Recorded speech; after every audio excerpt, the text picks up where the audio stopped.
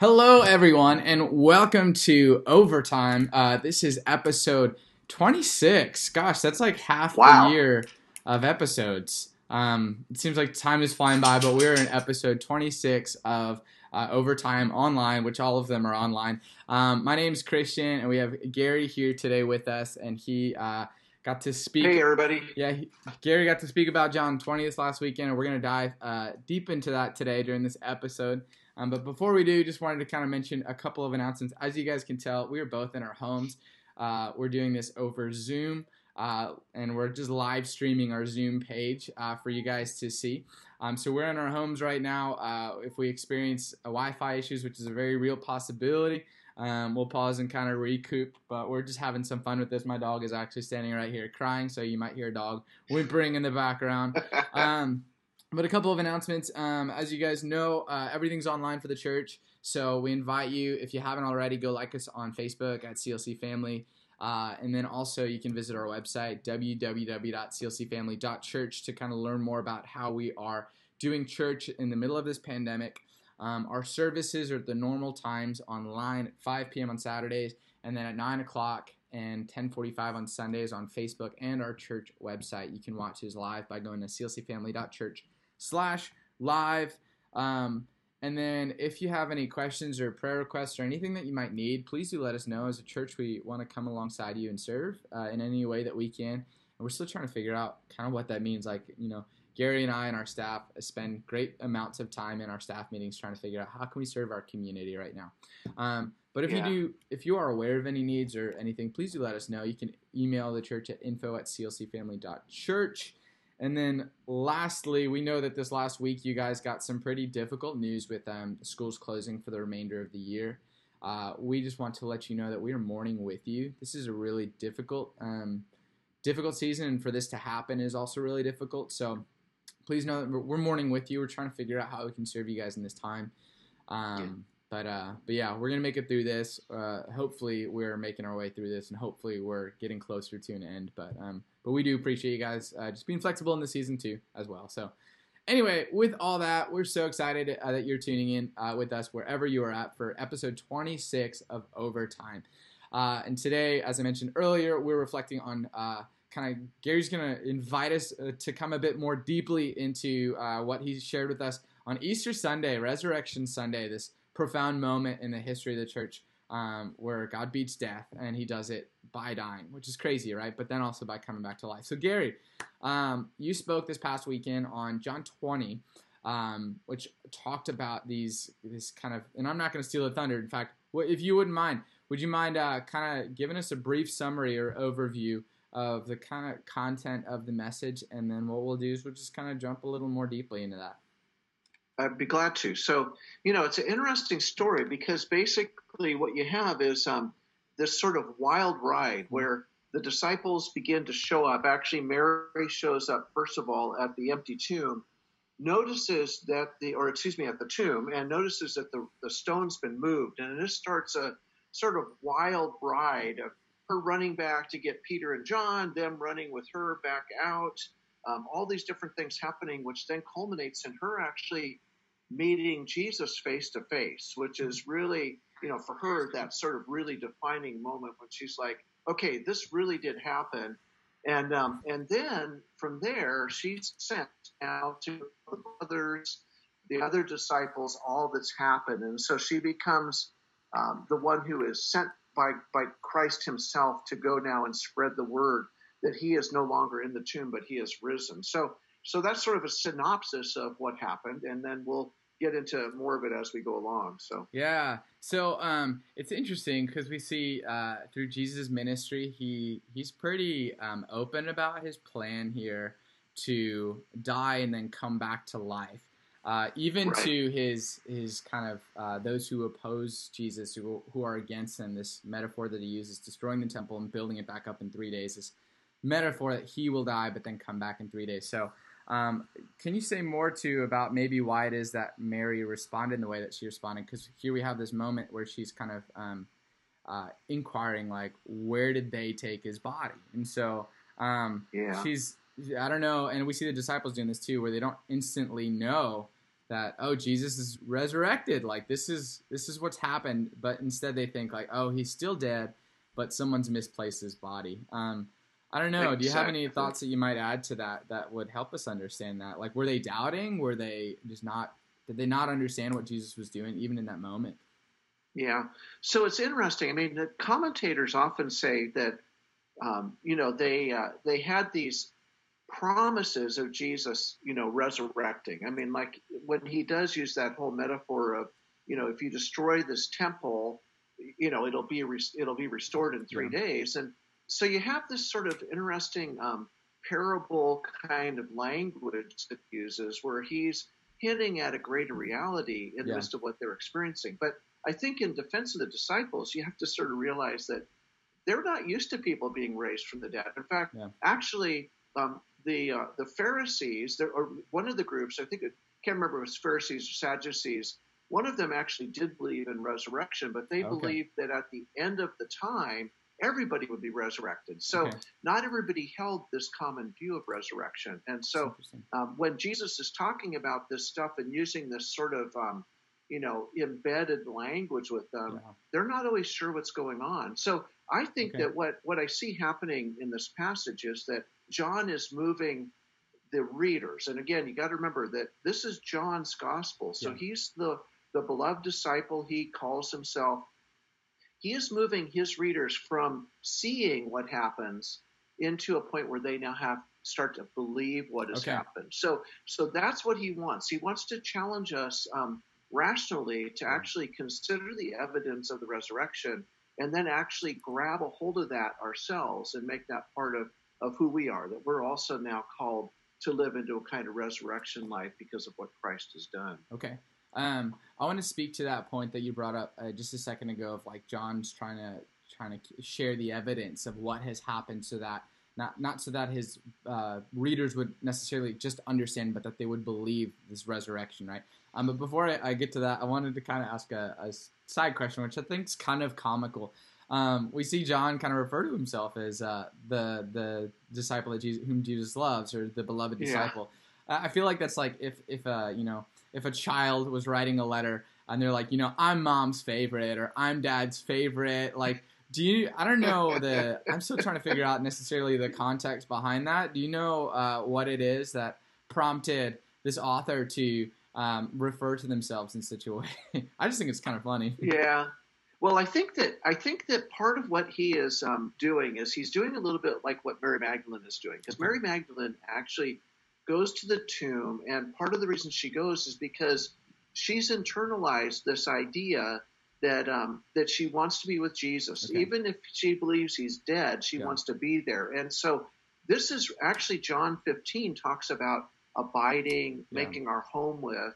And I think that's part of what's happening with John. John has actually now internalized the fact that Jesus does love him. So he refers to himself, and I don't know, it's a little bit third person, right? He's like the disciple that Jesus loved. But what he's talking about is there is this relationship he has with Christ, and that's how he wants to be defined. He doesn't he never says, until maybe the very end of the book that, I am the author of this book. He always refers to himself third person in that way. So it is sort of an odd way of doing it. I just thought it was kind of fascinating. Like, I didn't know if the other disciples read this at one point. We're like, what the heck? Like, come on. Anyway. It's wait. He loved us all. Get out of there. I just thought it was kind of interesting and peculiar because I think he's the only writer that we see do that in the context of the New Testament. So, awesome. That's true. Well, going back to kind of our previous comment about evidence. So you're kind of noting that John's writing this so that his readers would, again, not understand the story necessarily, not merely understanding the story, but coming to believe in the validity of this story. And we see John kind of include some details that maybe other writers wouldn't have included for maybe the purpose of, showing evidence. And so we were talking earlier about here we have Mary and them going back to the tomb, and John spends some time just noting like what it appears like. It's empty. That's a big component. But but all the linen wrappings are there. And so I wouldn't suspect that if someone's stealing a body, which maybe Mary supposes, I wouldn't suspect that they'd unravel the body and leave all the wrappings there. But here we have the details of the wrappings there and the headcloth. Can you speak more to maybe that moment, why that's significant, and how that could hopefully convince the first century audience to believe in the resurrection of Christ? Yeah, for sure. Well, it's interesting that, what happens is Peter and John have this foot race to get to the tomb, and they, and of course John wins, which I think is also, that's another interesting part. John's very clear to say he outran Peter. He got there first, which is a comical for people piece to know as well. Forever. Yeah. Yeah. It's like, if you want to know who's faster, it's me, John, and so they end up getting there together. And I think that part of it is that, in their thought, did they ever even think about, though maybe he's actually been raised from the dead? I mean, they're very worried because the stone's been moved away. And again, this stone is a big old stone. It's not like a little rock. It's something that is going to take several people to move. Yeah. And, here it's gone. The tomb is open. What does that mean? And so one of the things I liked that I was reading and sort of part of the sermon was that, we sort of think about,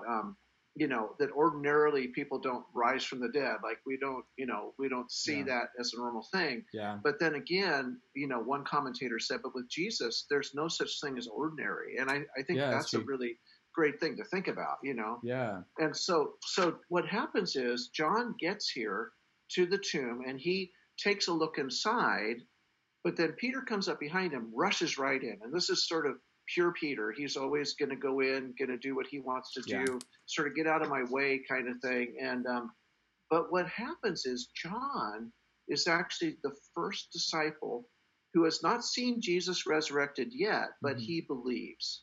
Yeah, and so he looks at the evidence of what he sees in the tomb, and he decides himself that Jesus is actually raised from the dead.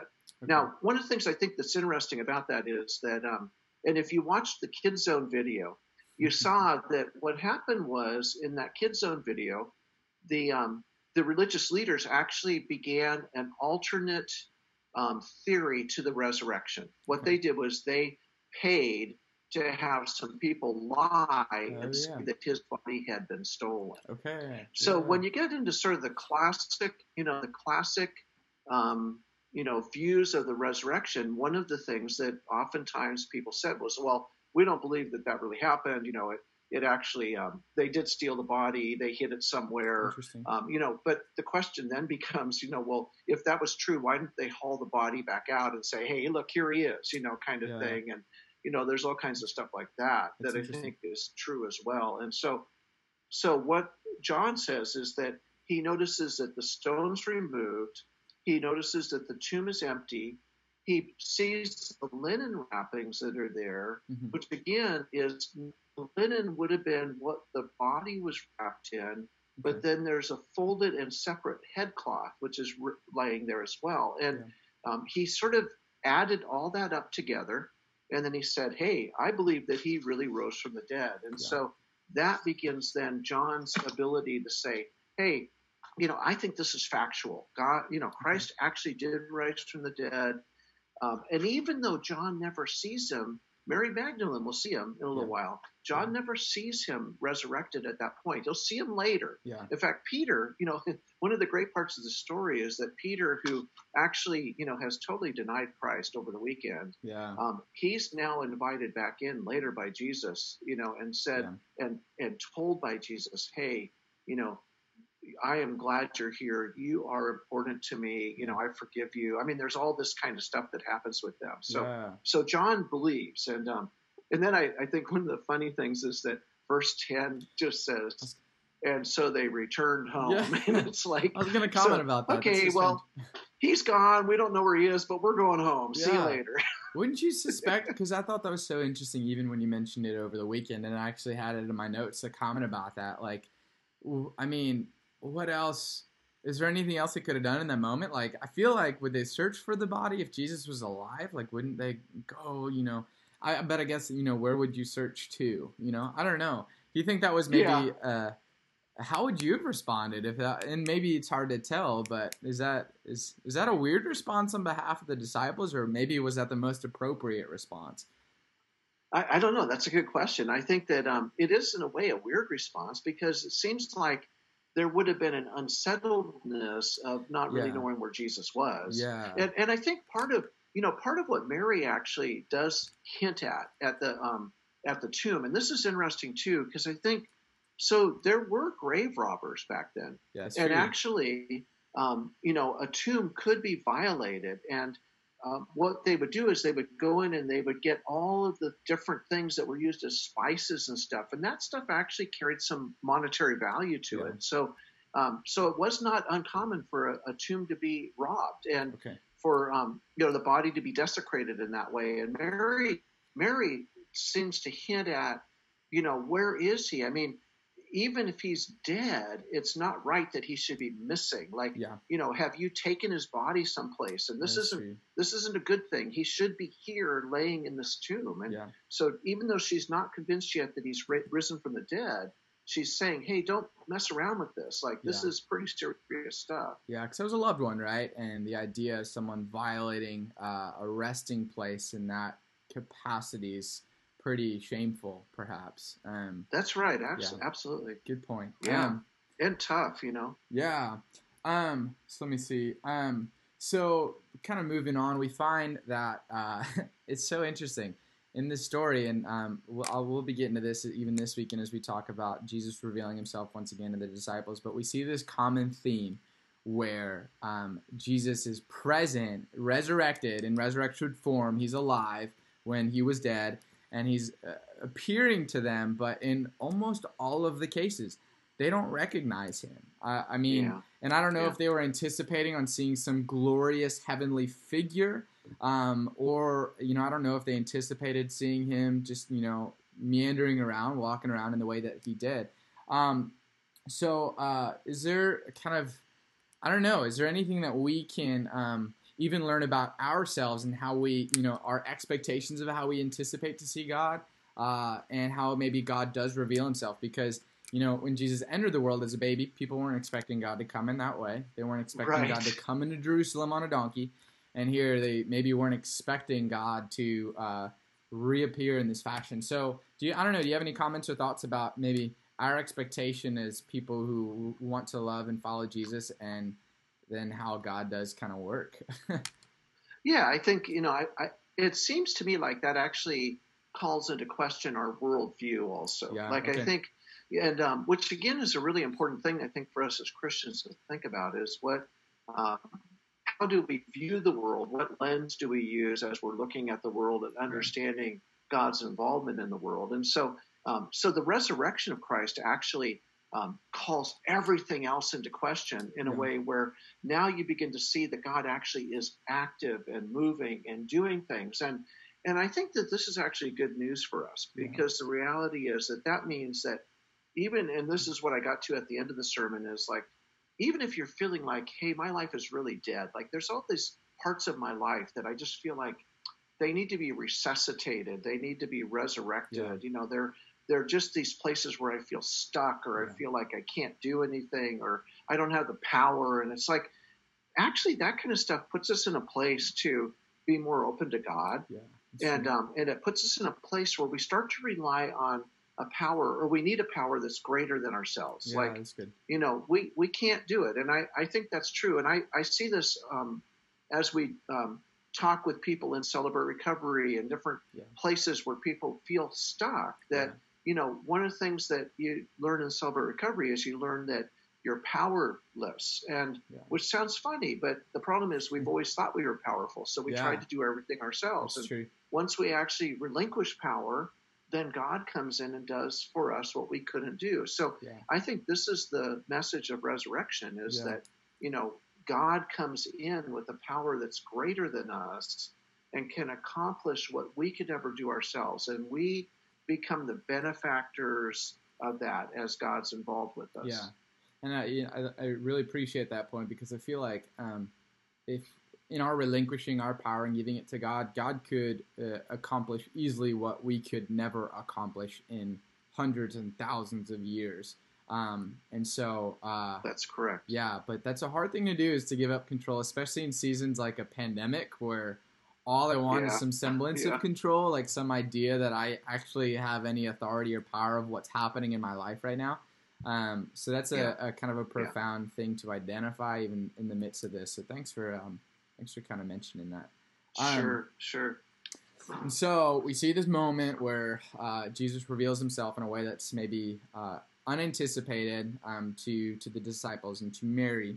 And she thinks he's a gardener, which I'd be interested in your thoughts on this. I didn't mention this question before our recording of this, but I've heard some instances where I don't know if you found this in your studies, but this whole theme of a gardener, some people thinks it makes reference to this idea that this idea of Eden, where God created a garden that was perfect and it was for us, and so this image of Christ being a gardener through the perception of Mary, it was kind of interesting and unique. I don't know. Did you read anything about that in maybe your studies, or was there anything significant about her thinking he's a gardener above anything else? Yeah, I think you're right. I think that most commentators would say that when they recognize Jesus thinking he's a gardener, that they're actually referring back to the original creation, that there was this created garden where the people dwelt, and that's where everything that was good, was located. Yeah. And I think too, that if you think about John himself, he's talking about bearing fruit. He's talking about that's abiding. True. And so you have John 15, and he's talking about how God is going to produce fruit in our lives, and it comes by being connected to the vine, as opposed to just doing whatever you want. And so for John, that's a real sense of that he's being connected. And this again goes back to that original part about that the greatest value Jesus sees and wants to see in his disciples is this idea of making your home with God, that you're invited now to actually make your home, to abide with God and have God lead you in that. So yeah, I think it's interesting. I think part of Mary's struggle is, here's this, this whole thing happening, and one of the commentators I read had talked about, it's early morning, it's dark, it's the beginning of the week, she's there by herself, she's already been crying all day, she's got a swollen heart and swollen eyes, and it's just hard to see that somehow God is in the midst of that. And so she mistakes who he is, which again, in her defense, we don't usually see people, resurrected standing in front of us. True. And so it takes that moment of him actually speaking to her, and then she gets it. Yeah. So let's turn to that moment. So here, we kind of have, I don't know if she's doing it in an accusatory manner or what, but she's like, hey, like, where did you take his body? If I'm remembering it correctly, did you take his body? Did you hide it? If so, just like give it to me. I'd be glad to take care of it. Not realizing that she's talking to that very body in a different form, in resurrected form, right? And so, but the flip of the switch is this moment when Jesus identifies her as Mary. And so we kind of see strong themes with names in the Bible, with Jesus, calling people by name, but also renaming people. Can you speak more to maybe this moment and why it bears great significance? Would you mind speaking to that? Yeah. So one of the things that that John has also written about in John chapter 10 is he's talked about how the shepherd knows the name of the sheep. Yeah. Okay. And so there's this interesting moment where actually in the Greek, Jesus says Miriam, and that's actually her, her, I guess, anglicized name would be Mary, but it's actually Miriam. Okay. And at that moment, and it's about 6 different syllables, but at that moment, she turns and says Rabboni, which is also 6 syllables. So you have John sort of playing with the language here, and what he's saying is, she recognizes his voice, but she also recognizes who he is, that he is the teacher that she has followed. And so, it's the Miriam and then Rabboni And so then all of a sudden, everything dawns on her, like in that split second. And I like the sort of idea that she turns to look at him, and in that moment, everything in her world changes. I mean, it's a dramatic, drastic change where she's gone from thinking that everything is done, Jesus is dead, there's no hope anywhere, to realizing, no, he's resurrected, he's alive, and hope is alive and well, and I can live into that. Yeah. And so I can imagine those were pretty, like, her tears of mourning turned to tears of joy. And I love what you say is like, we have hope now, right? And so let's shift gears for a quick, brief moment, and then we'll kind of return back to that to finish that. But so there is a flip of a switch in that everything is lost, everything's broken, and now we have this moment of hope where it changes. It changes what we can anticipate and look forward to. And so would you mind speaking to the impact of this moment of resurrection for ourselves today, the 21st century Christians who are trying to figure this out, who maybe some of us are very fearful and not hopeful in the middle of a pandemic like this. And so if that were us in Mary's shoes and we have a flip of a switch, what would our hope look like? I hope that makes sense. Yeah, that's good. It does make sense. So I think that it's very easy to lose hope. In fact, I was reading something the other day that said that a person can go for like 40 days without food. They can go for 3 days without water, but they can only last 15 seconds without hope. So hope is like really, really important for us as people. So what happens in this moment is that they go from thinking everything is over, like Jesus is in the tomb. I mean, the last time that Mary saw him, he was hanging on the cross, dying. And now all of a sudden she's back at the tomb, and now he's gone, and she's not sure what's going on. So this is despair to the umpteenth degree. And but here what happens is all of a sudden now Jesus is with them, and Jesus is not only promising that Jesus is resurrected, but he's now calling them into living a kind of resurrected life, which I think is really huge. So what, one of the things I was dealing with in the sermon was, Jesus came to give us life and give it in abundance. So part of living a resurrected life is to say, so what do I do with this day that God's given me?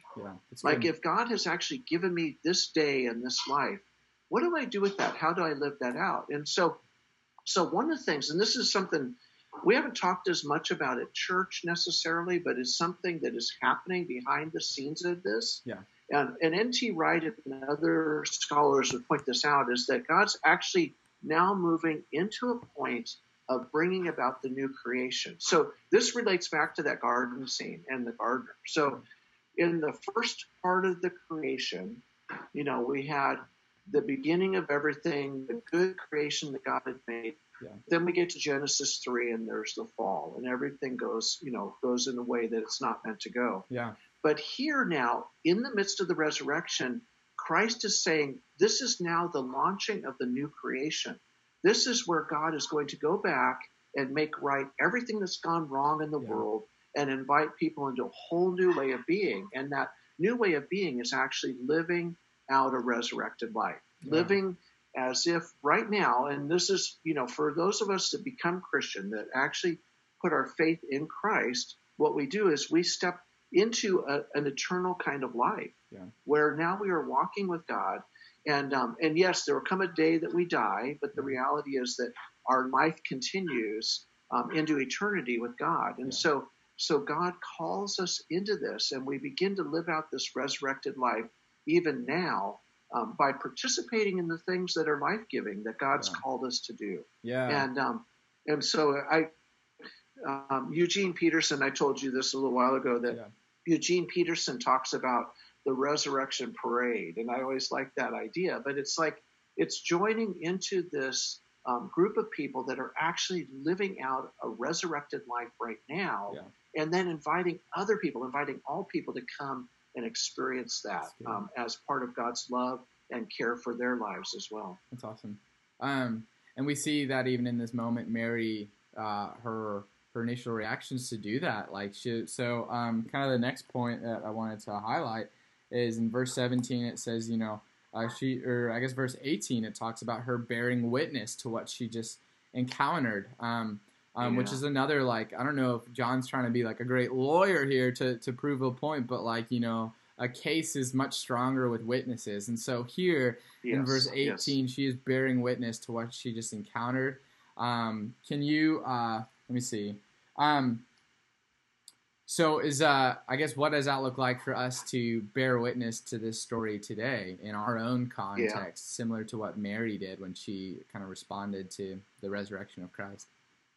Yeah, that's a great question. So let me just go back for 1 second and say that one of the interesting things about it was that in that male-dominant culture, it would a witness would not be like a female witness would actually not be allowed in a court of law. So what's interesting about the early church's newfound faith in the resurrection is that they actually are saying, hey, we heard this from the women and we believe that it happened. And that actually points to some of the factuality that what happened really did happen, which is interesting because, again, if you really wanted to make a defense for the gospel or for the resurrection, what you would do is you go out and find a bunch of men that were all willing to say, hey, yeah, this really happened. And then everybody go, oh, okay, it really happened. But the fact that they actually have Mary as the first, first witness to the resurrection shows how much they really believe this happened. But it also shows the early church's sense of value for women, which I think is really good. So this is a really interesting point in it. And so Mary becomes the first spokesperson. She is then sent by Jesus to go and tell the brothers. And so, whereas you were, this is what you're alluding to too,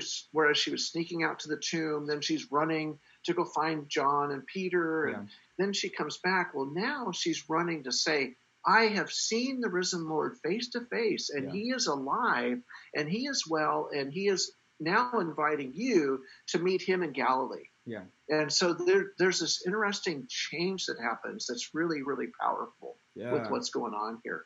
And so what could we even learn from that instance? Because I feel like for Mary, she didn't have to think about, is this like what I'm supposed to do? Should I do this? But it was more of like a natural inclination in response to what she just encountered, that she couldn't keep it bottled up, that she couldn't not tell people about it. And so should we be similar in our response? Like how ought we go about this? Because if we believe it to be true and we believe it to bear weight on not only our earthly existence but eternity, and if we have this hope, why not share it? And so I don't know. Can you characterize maybe how we ought to respond to something like this? I mean, it's good news, and we want to share it. So what would that look like for us? Well, I think that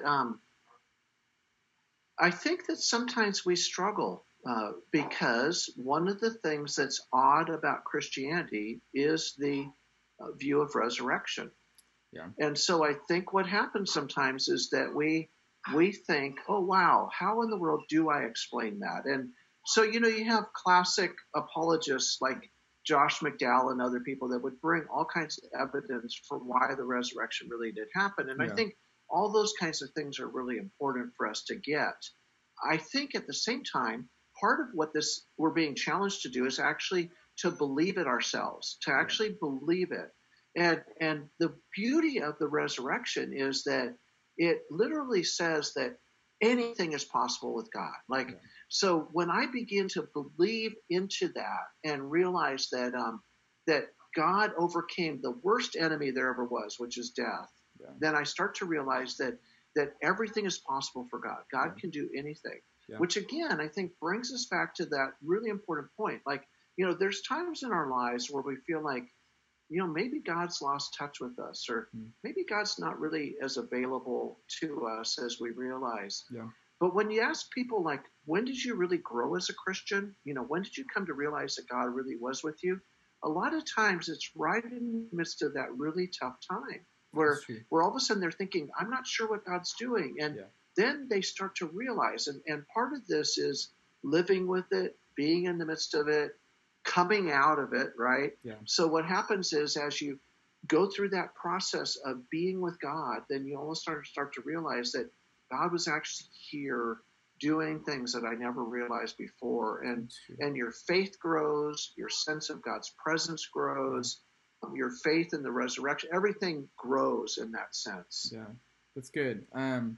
That's good, and I appreciate you kind of highlighting how it is kind of hard to comprehend sometimes. But when we come to this moment, when we realize the weight of it and the depth of it, like it's kind of a bit natural in us to respond accordingly. So yeah, one thing is that, and I don't mean to be disrespectful in this, but I was going to say the places I've always found where people believe in the resurrection the most is when you're in the funeral home, standing by somebody's casket. Yeah.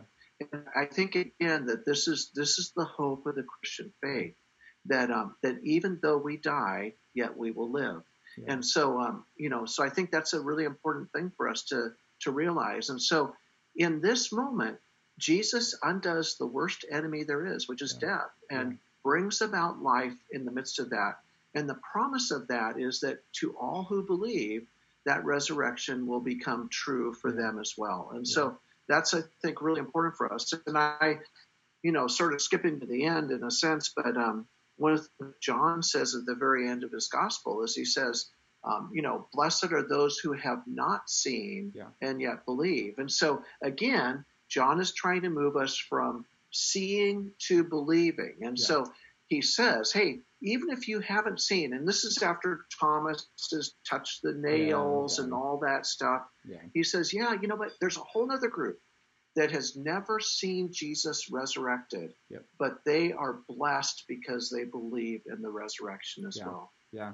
He makes a really good, John makes a really good case. If I needed a lawyer today, I'd want to call upon John. Fortunately, I don't. And I think, and I think he's building his gospel that way. Yeah. He's building his gospel in a way that he's able to say, in fact, at the end of it, he says, if I had written everything that Jesus did, it would have taken more volumes than we can do. And, but he says, I have written these things so that you would believe that Jesus is the Son of God.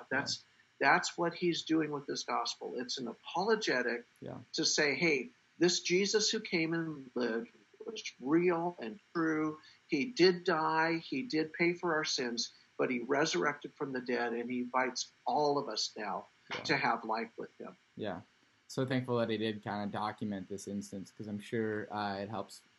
It adds to the picture of the gospel story and how it is that God's working, which I think is super beneficial. So, yeah, that's right.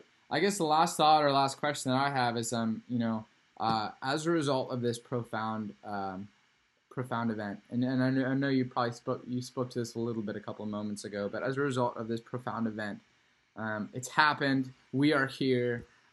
What now? And you spoke to kind of our living in the resurrection. Is there anything you'd like to add to that in terms of what does it look like to live in the resurrection? And especially, I know you're probably familiar with the phrase already but not yet. We're kind of already living in times of resurrection in the wake of what Christ has done. But, we have to wait too. It's not, the culmination of the work is not yet done. So, do you want to wrap up maybe by speaking a little more to, what does our day-to-day look like? What does it mean to be a people living in resurrection today and tomorrow in kind of our normal routines of life? Yeah. So being a youth pastor, you've heard of the candy Now and Later, right? Have you heard of that? What is that, the candy? Yeah, it's called Now and Later. It's like a kind of taffy, I actually don't know if I've heard of them before. So maybe it's an old one at this point. I don't know. I've been around a lot of years. But anyway, I used to always love that because the idea behind the Now and Later was that you're eating it now, but the reality is it's going to last a long time. Yeah. And I think that that's part of the reality of the Christian faith is that we are living in the now, where God is present with us every moment, but God has also promised to be present with us later, all the way through life. Yeah. And so that's the good news of the gospel, is that God has made God's self plain and visible to us in the moment, but God is also inviting us and will walk with us into the future in ways that are life-giving. So when I was thinking about and talking a little bit about this whole idea of the new creation. I think that part of what God is doing is actually taking everything that there is and inviting us into a new way of life. So when we actually feed somebody who needs food, we're actually practicing new creation. Yeah, when we reach out to somebody who needs to have a place to live, like with this foster care thing that everybody's doing in our church right now, inviting kids into their homes that are not their own kids, but they're there because they love them. That's actually part of what the new creation looks like as it's breaking into this world. And then as we're serving each other, we're actually practicing resurrection and new creation in that way as well. So all of these things that we're doing are ways of saying Christ has entered this world. He's died for our sins, but he has risen again, and he's calling all of us into a new way of living. Yeah. And so when we're doing that, we are practicing this new creation and being us all to be a part of. So I think that's part of it. That's the resurrection parade. That's living for this call of God on my life, where I'm understanding God's grace and love and forgiveness, but also understanding that God is doing a new thing in me and through me as well. Yeah. I mean, what better time, not that this is not a great season for the country, for the world, really. But what better time to have hope? Like it's great to have this kind of this story of hope, but this reality of hope in this season too.